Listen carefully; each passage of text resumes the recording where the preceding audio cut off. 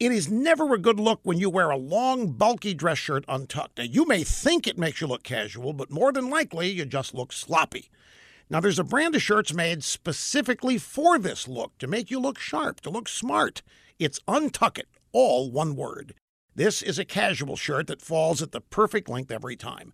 Not too long, not too short. Shirts so well made that GQ calls them perfection. With styles and patterns that can carry you from casual settings to semi-formal events, Untuck It shirts will help you look great, period. Untuck It now makes shirts for women, too. Shirts that are effortlessly casual and versatile. Just go online to untuckit.com and check out the new fall arrivals.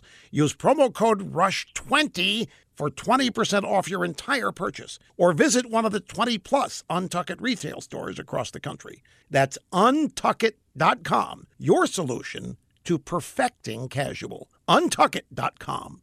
Last Friday, the Washington Post ran an ominous headline that Republicans are going to be raising taxes on some Americans and that there will be a backlash.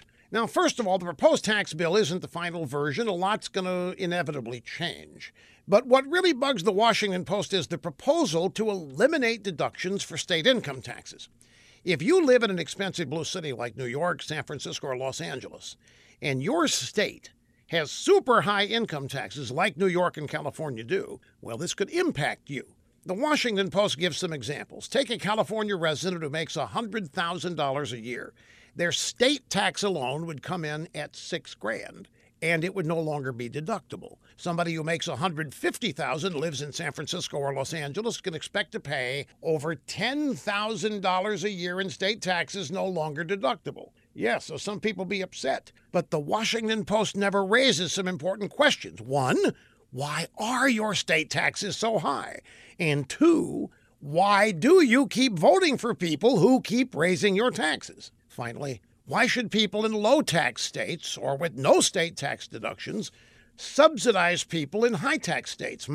As for backlash, California and New York don't vote Republican anyway. So the supposed anti-Republican backlash might not be as ominous as the Washington Post hopes. In fact, there'd probably be some applause for it.